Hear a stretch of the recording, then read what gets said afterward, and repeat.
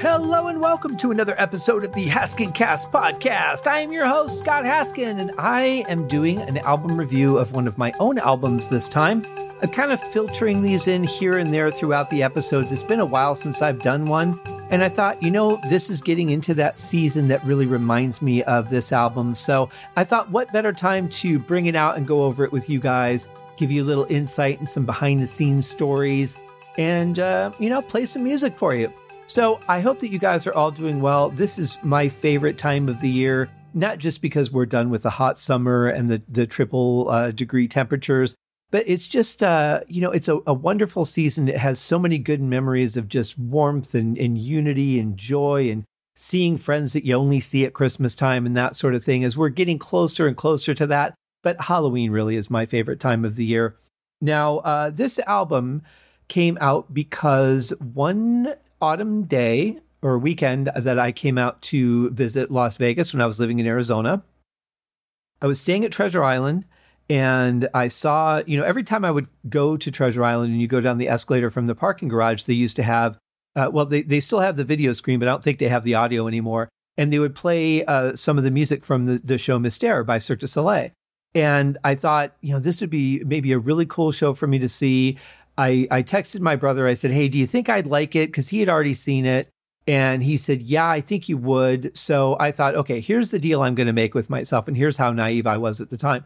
I thought that basically, these things are sold out weeks, if not months in advance. And the chances of them having an available ticket are like 1,000,000 to 1. But I'll go see. If I can get a ticket, I'll go to the show. That was the deal that I made with myself because I didn't have a lot of money back then. It was costing me enough just to come to Vegas.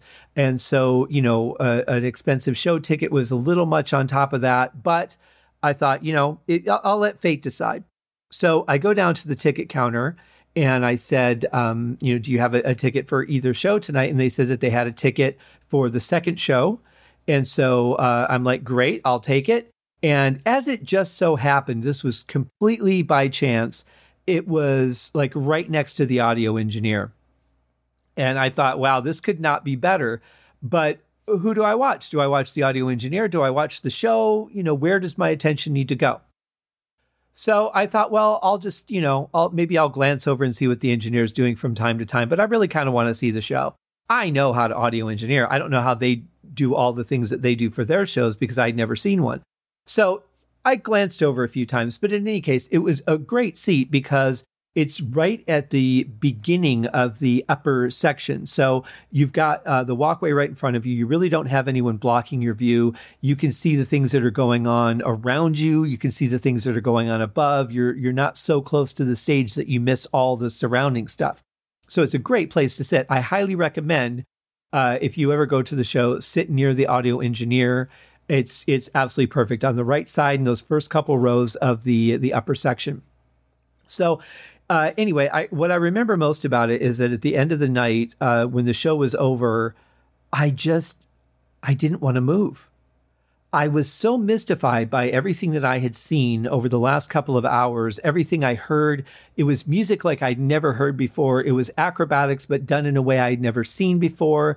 There were so many things happening. There was a storyline, all these crazy characters, lots of drums and percussion. It was just an absolutely stunning show. And I was the last person to leave the theater that night. I remember that. I also remember thinking, I really wish I had gone to the first show that night because had I would have walked right out and seen if I could have gotten a ticket and gone right back in and seen it again. It was just that powerful. I mean, when you walk into a Cirque du Soleil theater, and I don't know about the touring shows because I've never been to one of those, but when you're going to like a resident show where they build these theaters specifically to work with the show and they can do so much more than they can do on a tour, you can't take 80,000 gallons of water with you. So you're never going to see go on the road, for example, over at the Bellagio. But it's really, you just walk into that theater and the lighting, the atmosphere, looking at the stage, seeing everything. It's just that in and of itself, you're about to see something spectacular and you just melt into it from the time it starts. And a lot of these shows, they start before you realize they're starting. They don't start when the lights go down or anything like that, or when you hear the music. They start while people are being seated. There's typically, clowns or some kind of characters running around doing different things. And I won't spoil what happens at this particular show because I think it's one thing that you should just go and experience. There's probably videos out on YouTube that talk about what happens. But in any case, it was just an amazing show. And as I was leaving the theater, and their show store is right across the aisleway from the theater. So I immediately went and bought the CD because the music was just mind blowing.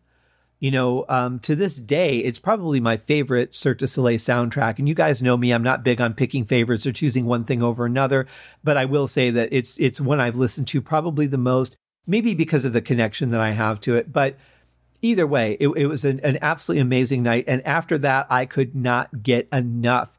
I started, saving up and ordering the DVDs, the soundtracks, everything. I just studied for about 2 years, as much as I could, to really immerse myself in the music, the way it was written. There's no language. I mean, it's completely made up, all the lyrics that you hear. And it's just a very special event. Every show has its own personality, very, very much so. Sound-wise, vocally, atmosphere, everything is very unique to each show.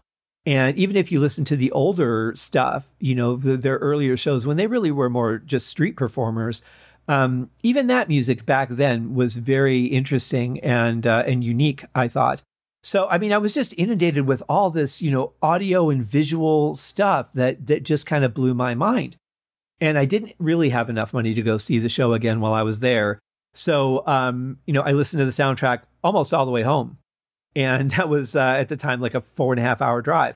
And I just kept listening to it over and over. It was just amazing. So I really started to study over the next couple of years how they do their music, through the different styles, the different sounds and textures and that, and watching the videos, how they put it to the acts, how that marriage works. And I decided, I'm going to try and write some of this stuff myself and just see what I come up with, because I was a little intimidated by it, but it was more of, I wonder how I would go about writing this style of music.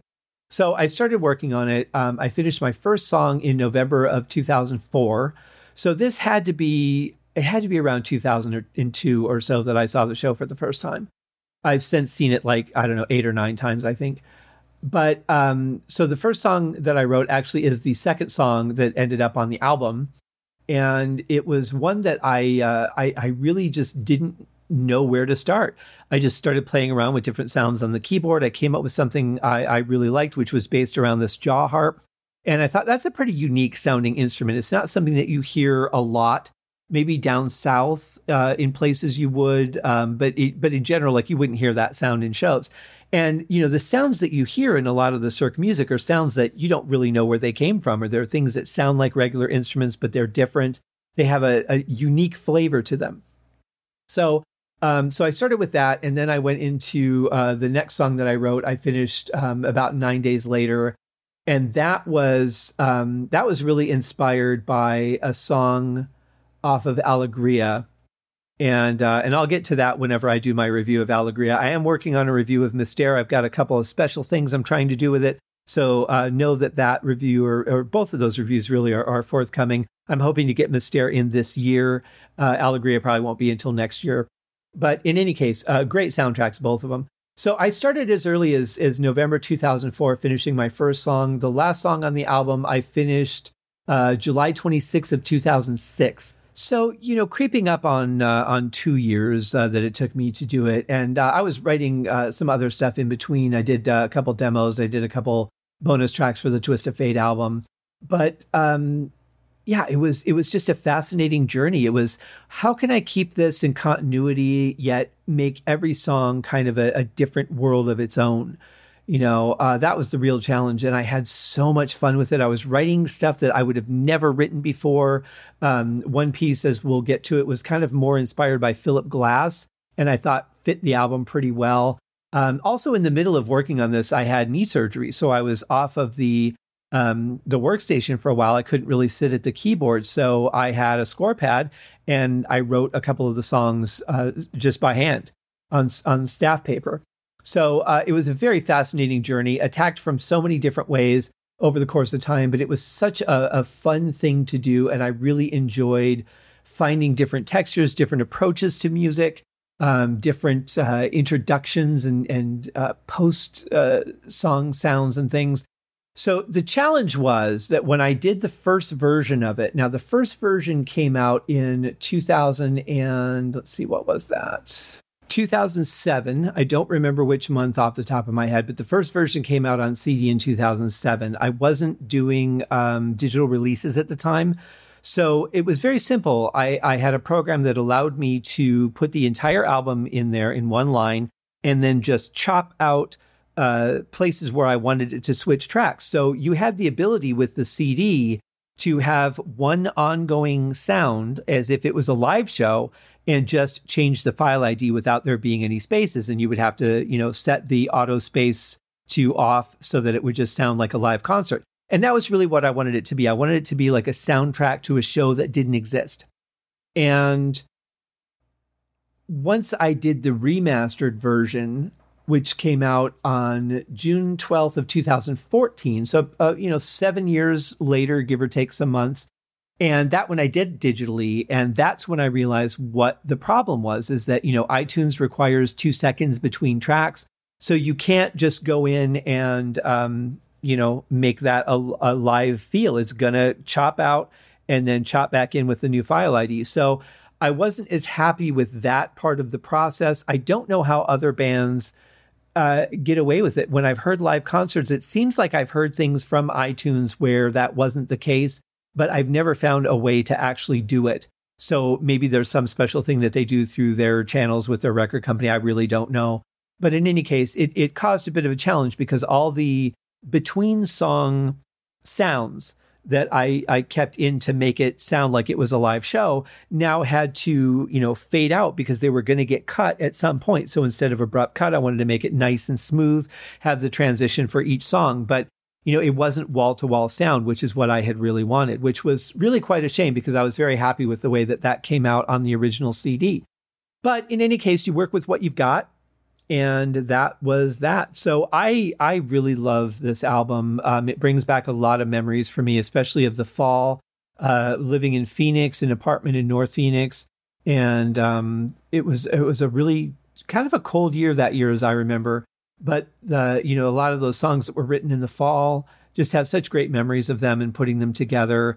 What I tried to do lyrically was kind of follow that Cirque thing. All the words are gibberish, completely made up. But the strategy that I went into creating them with was when I would write the music first, and then I would decide how the lyrics were going to go afterwards, if it was going to have lyrics, and if so, what they were going to be. And what I decided to do was work everything off of syllables. So it wasn't a matter of, what words sound good here, because I didn't have to tell a literal story. If the words are made up, it's really more about the sound, using the voice as an instrument, almost as if you're listening to just a language you don't know anything about. So I decided to just work with syllables. What syllable would go good here? What syllable would go good after it?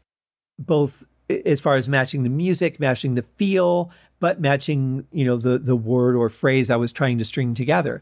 And that's pretty much how I went about it. So when I'm reading the lyrics, they make absolutely no sense, just none at all.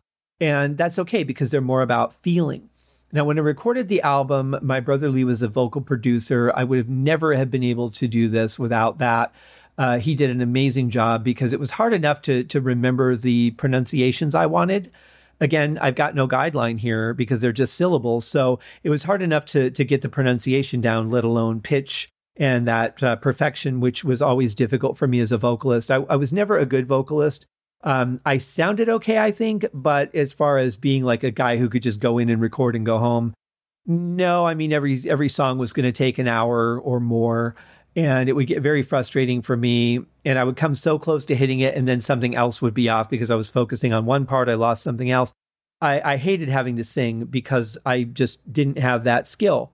So he was great. I also employed another idea, and I still wish that this would have worked out better. But back in the day, the Zero G company had made a couple of products called Vocaloid. And what these were supposed to be were singers that sang, but you could string the words together of what they would sing. And then you just, smooth it out in their performance. and it's supposed to sound like a regular singer. I don't know how that was supposed to work because I could not get it to work that well. But what I did do was I used it as a guideline, for me to be able to memorize and follow the pitch instead of trying to pluck it out of the air. If I'm singing like a cover song, I can usually sing it pretty well. My voice issues aside, currently, as far as pitch goes, I used to be able to do pretty well with cover songs. So the difficulty for me was that there was no guide. So I thought, okay, well, I'll program these vocals and I'll get them to sound pretty close. But instead of using them in the album, which is what I had hoped to do, I realized that wasn't going to work really quick. But what I could do is I could use them as a guide for my pitch and to kind of memorize where everything was supposed to be. So we had to change some things just because I couldn't hit all those ranges that I had programmed. But for the most part, it was a nice guideline, a nice way to kind of help me with the vocals, getting the album done a little faster than normal, especially with the added challenge of it being gibberish. So it was really challenging, but it was a lot of fun and a great project. I'm still very, very proud of this one. The remaster didn't change a whole lot. I think I changed a couple of sounds, just made them a little bit better. And of course had to fade in and out the transitions between the songs. But apart from that, it's pretty much the same as the original version, just sounds a little bit better. And it's definitely one that I'm very, very proud of. If you guys are interested in it, of course, the links are in the show notes. You can also go to my website, and that will link you to Bandcamp, Amazon, iTunes, all the places where it's available. But a fun album to do just the same. And I think, even now looking back on it, I really feel like I did capture the essence of a Cirque du Soleil type show, not what they would have done, what I would have done, and in the vein of their style of writing. It was just a lot of fun. So, now that I've been rambling on about the history and everything behind it, I think that we should just get almost into the song. Now, one other thing I want to talk about the artwork. So originally when I did the album, was just me. I took a sheet of paper, I got some clay, and I made some shapes. I put them down. I took a photo. That was the album cover. When I went to go do the remaster, by this point, I was working with Kelly, who has just done, oh my God, such an amazing job with all my album covers. It's unbelievable what this woman comes up with. Even the newest album, like every one of them, I'm just blown away by her work. It's so amazing. I just like scratch something out on a piece of paper. I send her the demo versions of the songs and she's like, yeah, okay, I'll come up with something. And then whatever she does is just brilliant. So by the time that I did the remaster, I was working with her. And the challenge that we had was that the camera I had at the time that I took the picture of the clay, the resolution was not enough for her to do all the stuff that she needed to do with it. So we actually, I bought some more clay and went over to her house. We sat on the floor. We recreated the album cover. And then she took her photos of it, and that's how we have a little bit of a contrast between the original and the remastered version.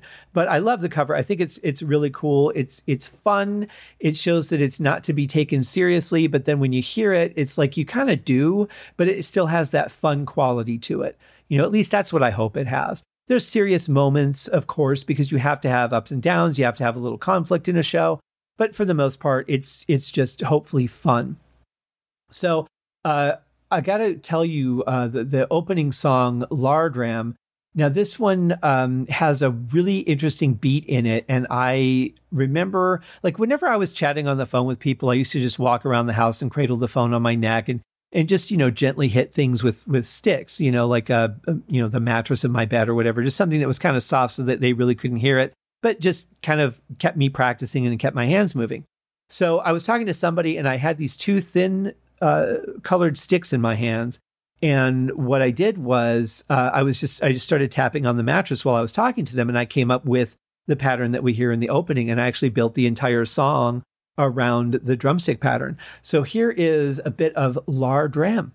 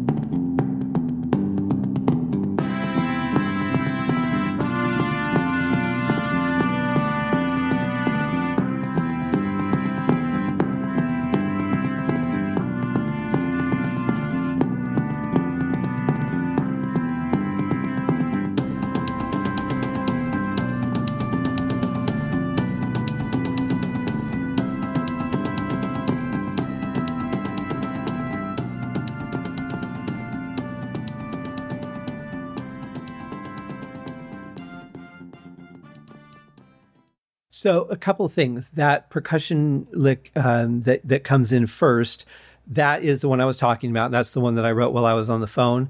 And I actually recorded it by using those same sticks, putting a towel over my ottoman and hitting that. Love that ottoman. But it just had the right sound. It was kind of dry and a little bit thumpy, but it had a good attack and a character to it. And I thought, wow, this just sounds perfect for the song, for what I'm looking for. And the other thing to point out, too, is as I was recording or writing this album, I was really still just getting into virtual instruments. I was very new to it. In fact, I think it was just within a couple of months that I had bought the first couple. Everything I was doing before that was just utilizing keyboard sounds, but virtual instruments was a whole nother world for me. I started with the East West Silver Orchestra at the time, and that was just like a basic entry level, got a little bit of everything in it for you, not the full on high quality multiple mic positions. It was just very basic, but compared to what I had on my Korg sequencer, it was, a huge leap from where I had been at in the quality of sound, especially for orchestral instruments. And from there, I just kind of went nuts. So it's a combination of Korg keyboard sounds from my Alesis QSR, and all the various cards that I have for that, and then some virtual instruments that I got. Again, I didn't really have a lot of money back then, but I was able to take advantage of some really good sales. A lot of buy one, get ones, that kind of thing. And that's kind of how I began to build my library. Now I've got hundreds of thousands of sounds and, life is crazy. But it was a very interesting experimental time in a lot of ways. So this particular song, now, Lar Dram, was really meant to be like the opening song to the show, right? Because I said I wanted it to be like a live show. The soundtrack for a show that doesn't exist. So this would be the, you hear the opening, and I would probably, like, if it was an actual live show, I would probably do it for another minute or two before I kicked in with the drums. But it's the show's about to start, find your seat. It's time to get this ball rolling. And it's got some good grooves, and I really like the bass on it. It's not something that I think I would have really written otherwise. So I found it to be a lot of fun, a lot of interesting textures built in, especially even in the intro, you can hear it. The trumpet, I actually played that way, just that, random tapping. I wanted it to slow down and speed up here and there. Use some oscillators and that to really achieve an interesting sound overall. But even the little subtle things that pop in there, you kind of don't notice because of the way that they're blended.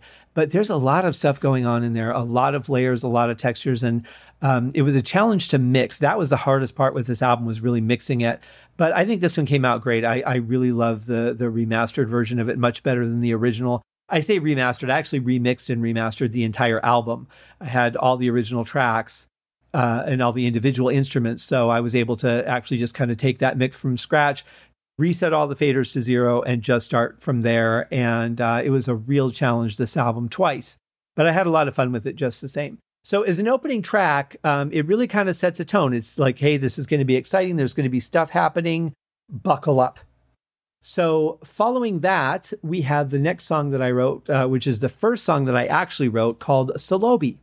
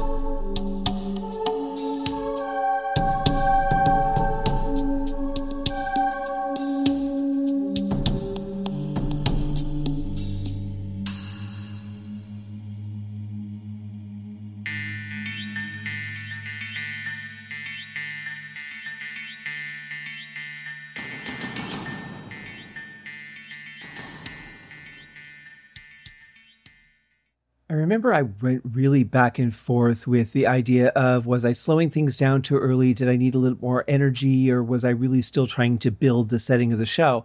And I think it was the latter. I think this really just kind of set the tone that you're going to hear sounds and combinations of things that you're not used to hearing. It's something very different and unique. And I really feel that the song brought that across. I do have a little bit of the backing vocals that I created with Zero G's Miriam Stockley program in there, just underlying a little bit of what I did in the song. I just thought it added a little bit of a different dimension. I could have used it on all the songs, but I really just like that little snippet of it that's towards the end. But yeah, a song that I'm very happy with. I don't know of any songs that are written on jaw harp. I couldn't say a single one of them. But this was really based around just me jamming on a keyboard, just kind of playing around with different sounds. Found this, came up with that melody and sort of rhythmic melody, and just kind of developed it from there.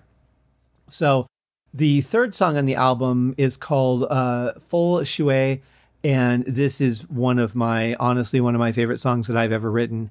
And it really, there's just something about it. It does have an element of classical, as there is a little bit of that on this album, mainly because I had purchased that orchestra and I had it available to me.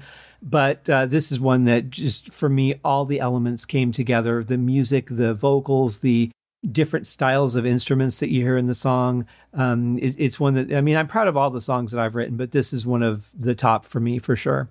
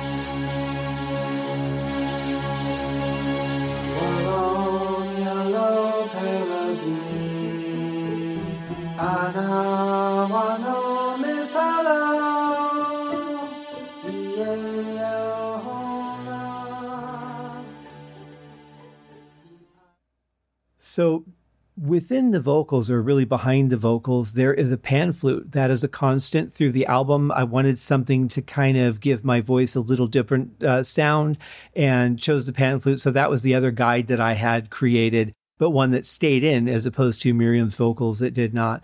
But there's just something to me about this chorus that is really impactful. I think it has a real unique feel and flavor to it. But it's one, like I said, I'm just very proud of. And I'm going to play you a little bit of the demo version I did using Zero G's Miriam Stockley. And you can kind of hear why it didn't work, but how it could work as a guide.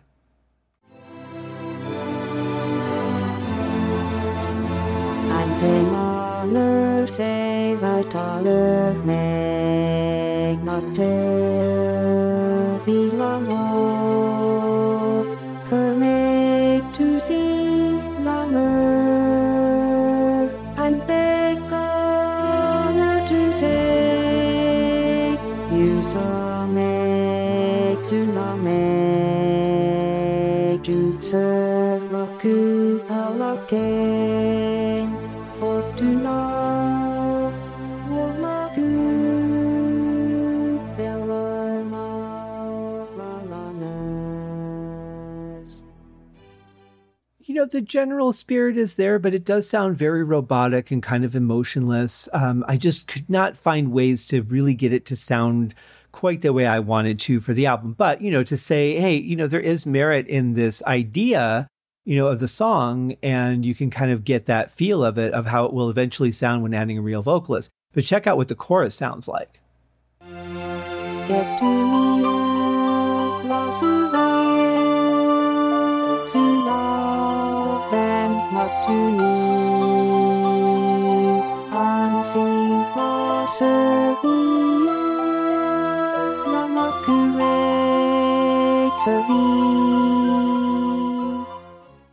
So obviously the idea wasn't going to work that way. I thought about maybe doing a hybrid or maybe having her underneath of my voice, but it really just didn't sound good. So in the end, I just really sang all of it except for, a couple of short bursts that I had saved her vocals in.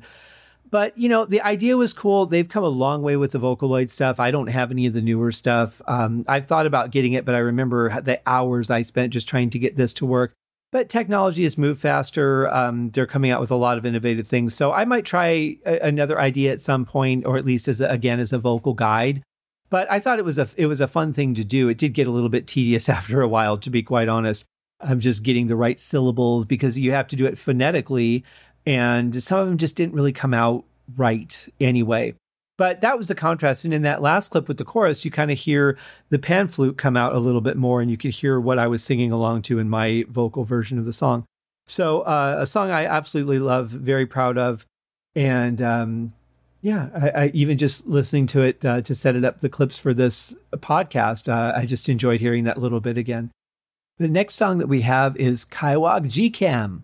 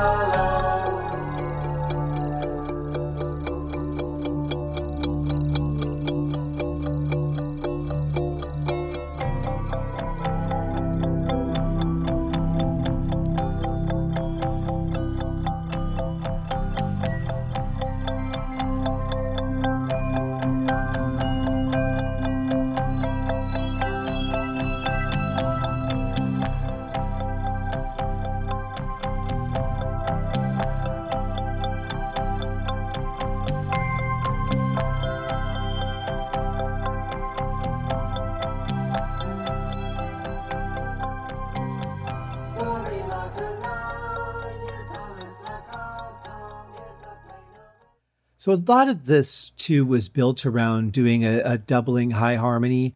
And at the time, I had that range. I was able to do that. It took a little bit to get through those parts, but those high harmonies actually came very easy once the main vocal tracks were done, because I had the main vocal track to follow.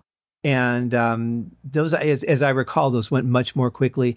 But they were a lot of fun to do. And I would imagine, thinking about it now, that I've been through so many songs on my Uriah Heep podcast, they were probably a pretty big influence on it, even though I didn't really realize it at the time. Thinking of their vocal harmonies, they always had that high harmony, so many good layers of vocals there. So that may have had something a little bit to do with it. It was a little more maybe Uriah Heep and a little less Cirque du Soleil. But again, it was not, my concept was not to replicate what Cirque du Soleil would do, but to take the concept of how they approach music and to see what I would do using that basic approach, in my own style. So this song is a lot of fun. It's really based around that sort of delayed, pinging instrument. It's really almost percussive, almost like a xylophone, but not quite. And I really enjoyed that. It was once I found that opening melody, everything just took off from there. And the bass, I really like the bass on this one too. It's got a good groove to it. It's got some unexpected stuff that I don't think I would have written for any other type of song, but a lot of fun nonetheless. And another one of mine that I look back on and I really have to smile. I don't pat myself on the back a lot for, the things that I do, but I will say that I am very proud of this album and, this kind of song and being able to pull off that vocal and just having it blend so well with the instruments and songs that aren't standard. They're not verse, chorus, bridge, solo kind of songs. They just go where they need to go for, what was the story in my mind of the show playing out. But speaking of things in my mind, let's listen to a little bit of the next song, which is Tu l'as mentir, the fifth and middle song on the album.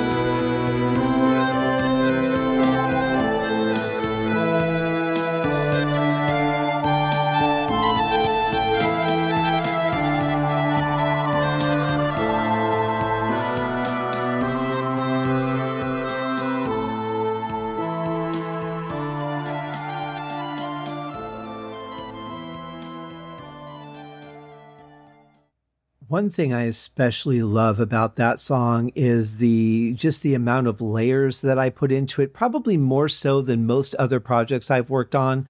I didn't even realize, or I had kind of forgot until just listening to it just now, where it just feels like there's so many things going on. And I love that. I think that this is one of the more powerful songs that I've written. I think it starts out with the bang. It's kind of piratey a little bit. But I love the cello and the accordion. I think they sound really good together, which are not two instruments, I would have said, I really want to write a song with cello and accordion. It just wouldn't have come to my mind. But the rhythm of the cello, I've got a rhythm accordion track and then the lead accordion track playing the melody. I think it just blends so well. And I don't know, I should probably do something else with that someday. But for now, it has its spot on the album, and it's quite a journey, this song. As you heard, it has a lot of twists and turns. It goes in some different directions. You really don't, the thing I love about this music is you really don't know where it's going to go next, because like I talked about earlier, it doesn't have that typical song structure to it. It's not like rock or pop or anything like that. So I think it just kind of adds a unique flavor of twists and turns, and you expect it's going to come full circle, and most of them do, but not always, or not when you'd expect them to, which I think is part of the fun. It keeps the music interesting and alive. So that's just kind of my thought. So as we head into the second half of the album, here is a little bit of a song called Dennis Tenego.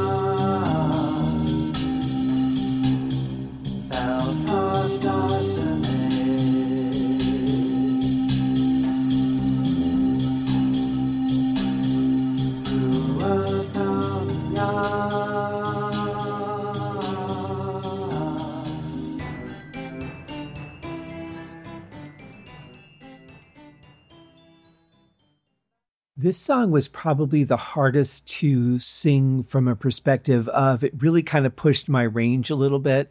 I was good with the high harmony. I was good with the mid-range and upper range stuff, but there was a spot in this song, I think it's coming up after where I faded it out, but as I recall, that part was probably the hardest just because of those particular notes and my voice. But it was a lot of fun to do. It's another song that, it's a journey. This one, it's kind of slowing things down, as you're heading towards the second half of the show, but it's one that just has its own story to tell and takes you in a few different directions. I love the violins and the violas that I put in this one. I love that, along with the Celesta, just that beautiful pink plinky sort of instrument. And it's just got such a nice blend. It feels it's serious at first, and then it gets into this lighthearted section, and then kind of serious again. So it has a lot of mood swings, this one. It's probably the moodiest song on the album, but the order of the songs, too, I feel flow really well from one thing to another. And this song was just in the right spot. It needed to be here where it was. So that is that one.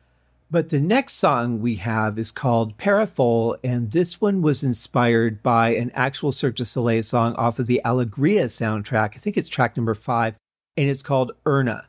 That was written by composer René Duperry, who did most of Mystère, and then Benoit Jutras came in later years and added some stuff to that show. But this Alegria was written by René, and the music is just amazing. The recording is fantastic. I mean, just stunning. And it's very percussive and melodic, and it's an instrumental. But I think there's like some very far off backing vocals in some spots, just kind of duplicating the accordion melody. But that was where I got the start to do this song. I wanted to see if I could write something like that because I love that song. It's very powerful. And here is my song, Kamu Vole.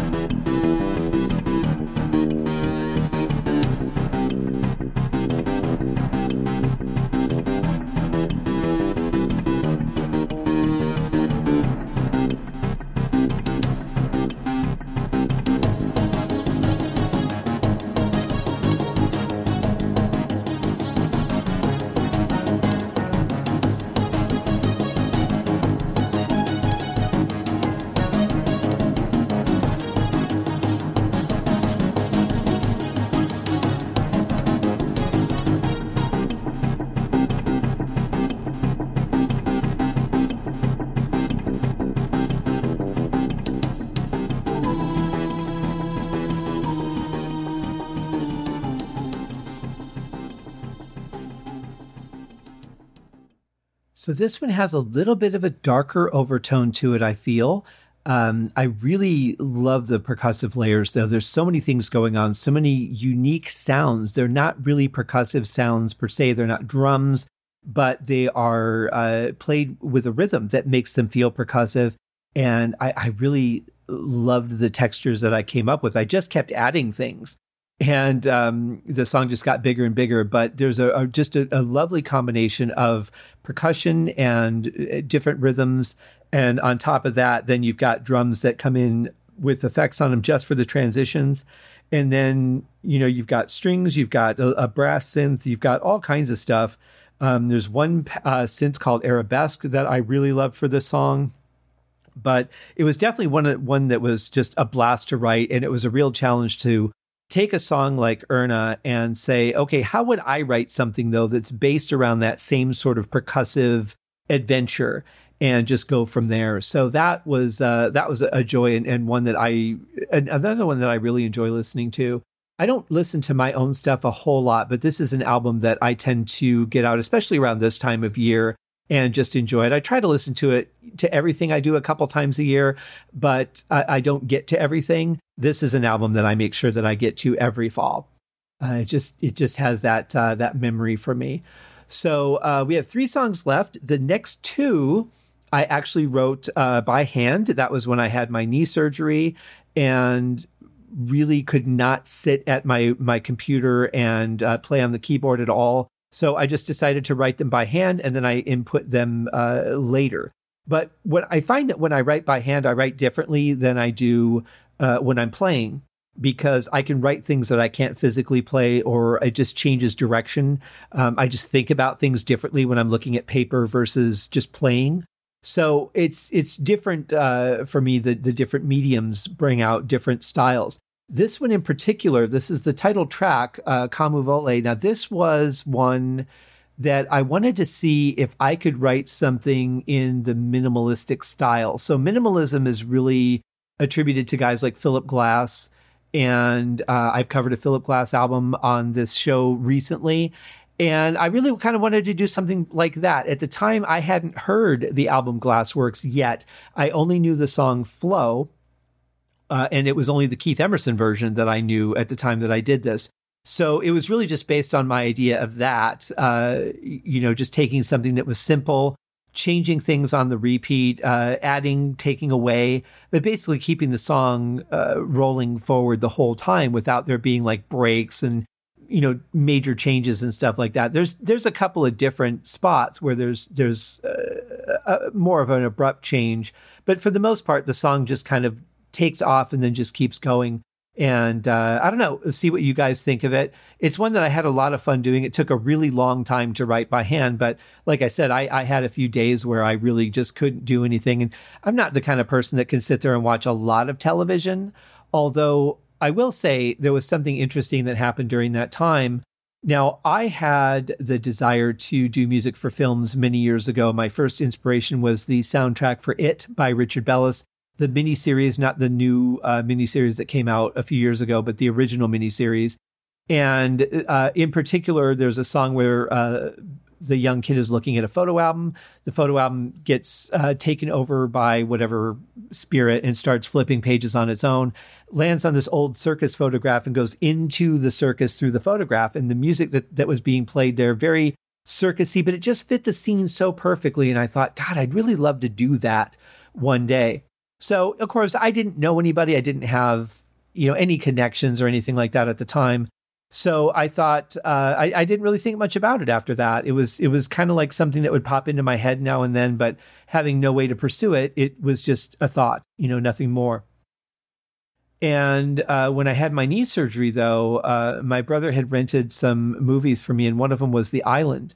And The Island starring Ewan McGregor and Scarlett Johansson, was a movie that I didn't really care for the movie that much the first time I saw it, but the music, the soundtrack was like something I had never heard before. This huge percussion and a whole choral section, and it was just amazing, the sound textures on this thing. And so I really got into the soundtrack, and I would watch the movie over and over just to, hear all the stuff. And eventually, I bought the soundtrack, and I was just blown away when I could really just focus on the soundtrack without hearing all the movie noise, how amazing it was. And this was written and recorded by Steve Jablonsky. And I was just like, wow, I've never heard anything like this before. And it rekindled that desire to get into film composing. So at this point, I had some decent equipment. I had some good sounding instruments because, really just doing all that on a keyboard, you're not going to get great work with those kind of sounds. So having the orchestra, having a little more confidence in my composing skills, I actually started finding people to do movies with, and that's where all that got started. So that all happened right while this was going on, while I was writing these two songs. I would work on the song for a little while, I would watch a bit of a movie and then kind of work on it for a little while. And that was like 5 or 6 days of my life. Maybe it was only 2 or 3. I don't remember now. It seems like it was longer than that, but that also doesn't make sense. How long does it take you to recover from arthroscopic knee surgery? Not that long. I mean, I remember I was driving a week later. So, but in any case, yeah, these were a lot of fun to write. And this is a little bit more Philip Glass, but I think it fits in well with the rest of the album.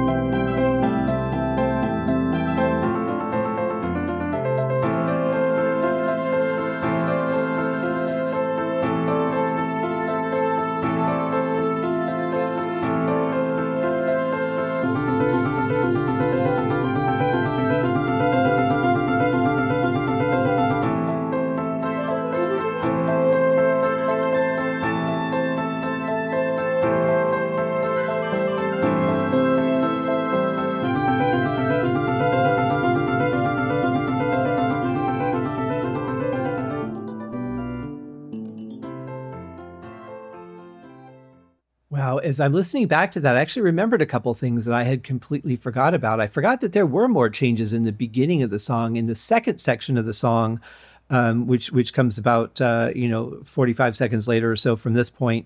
That's actually where it gets more straightforward with those builds. There are actually more changes than I thought. And the intro, I remember I actually did start writing on the keyboard before my surgery. I had the first maybe 30 seconds or so of the song. And then I was kind of out of commission for a bit. And I thought, I didn't really want to stop writing it because I had the idea in my head and I didn't want to lose it. So break out the sketch pad and the mechanical pencil and some erasers and my ruler and just went for it. It took me forever, I remember, to program all of that in because there's so many notes. And there's it sounds repetitive, but there's like a one note difference in a lot of them. So every note had to be done one at a time. And I'm trying to remember what I used back then because I didn't have any of the major scoring programs like Sibelius or Finale or even Notion back then. I don't remember what I used. It might have just been Cakewalk. I'm not sure. But in any case, yeah, it was a fun song to do. There's some really good emotion in it in the second half. Some really great transitions that I just love. It's another favorite of mine, I have to say. And again, I really don't pat myself on the back for my work a whole lot, but this is another song I'm really proud of because it's not like anything else I've written. And I think it's got a really good feel to it. I think it carries you away very nicely. It just like sets you in this nice little boat and pulls you along very smoothly for the ride. And I think it's a great journey. And to follow that, I thought, I knew I was coming towards the end of the album. I did not write these songs in order, but I knew that I wanted to really slow things down before the finale and just have kind of like a song of reflection, a song of maybe some unity, but also reflecting on decisions and what's happened throughout this imaginary show. The characters thinking about their journey before they head home, if you will. And so with that, I wrote this song, Tefalog.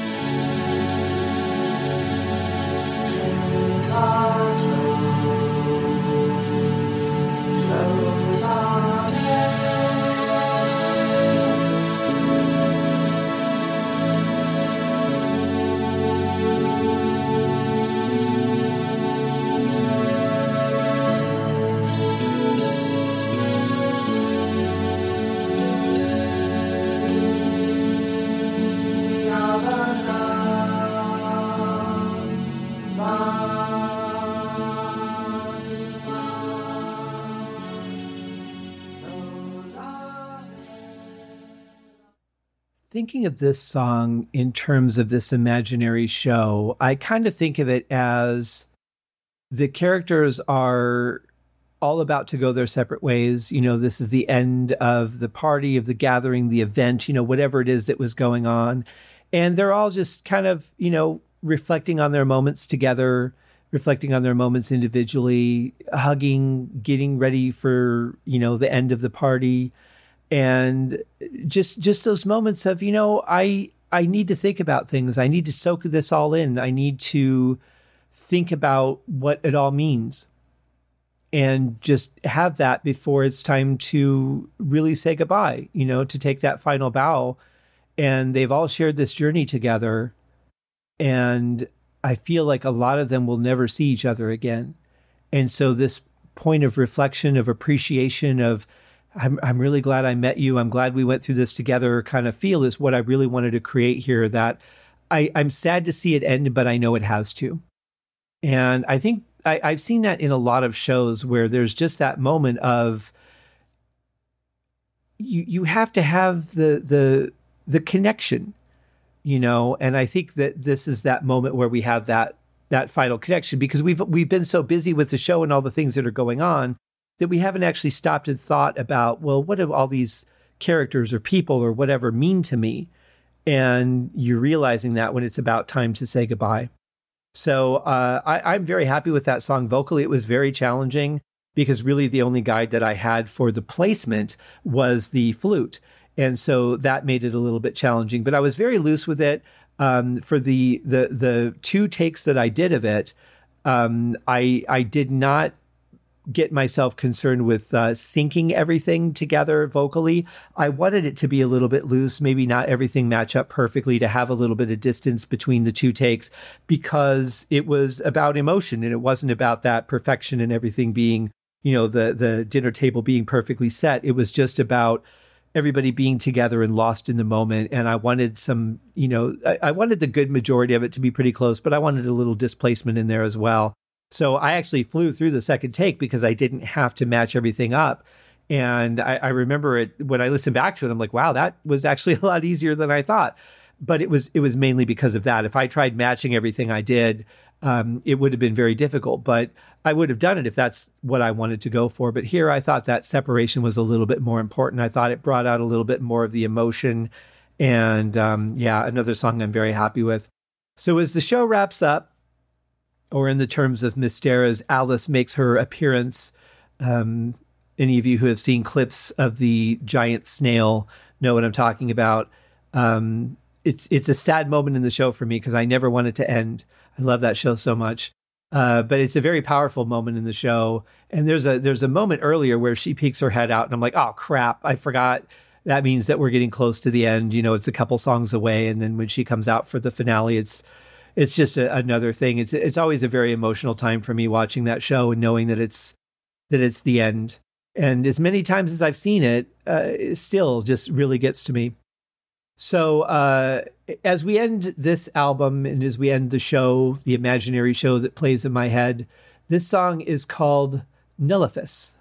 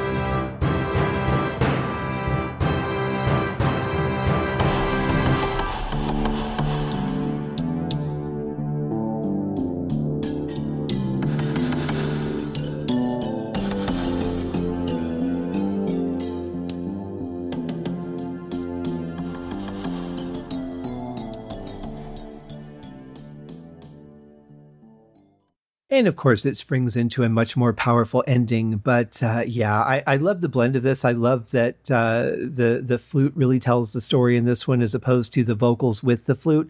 I felt that it was a little more stronger to do as an instrumental. I felt that I had sung the right amount for what the album needed.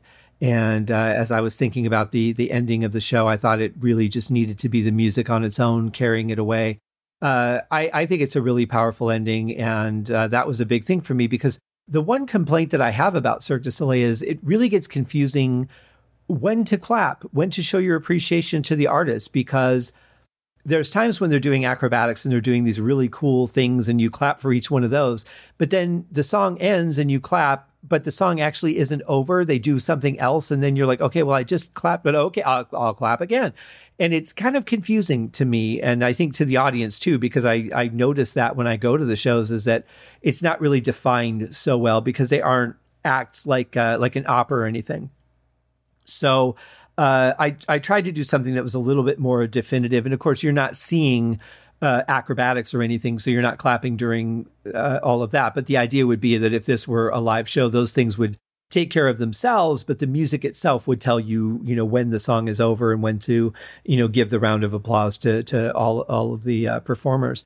So, but anyway, I really had a lot of fun with this album. It's been fun going over it because I haven't really analyzed it or thought that deeply about it probably since I did the remixing and mastering version of it in 2014.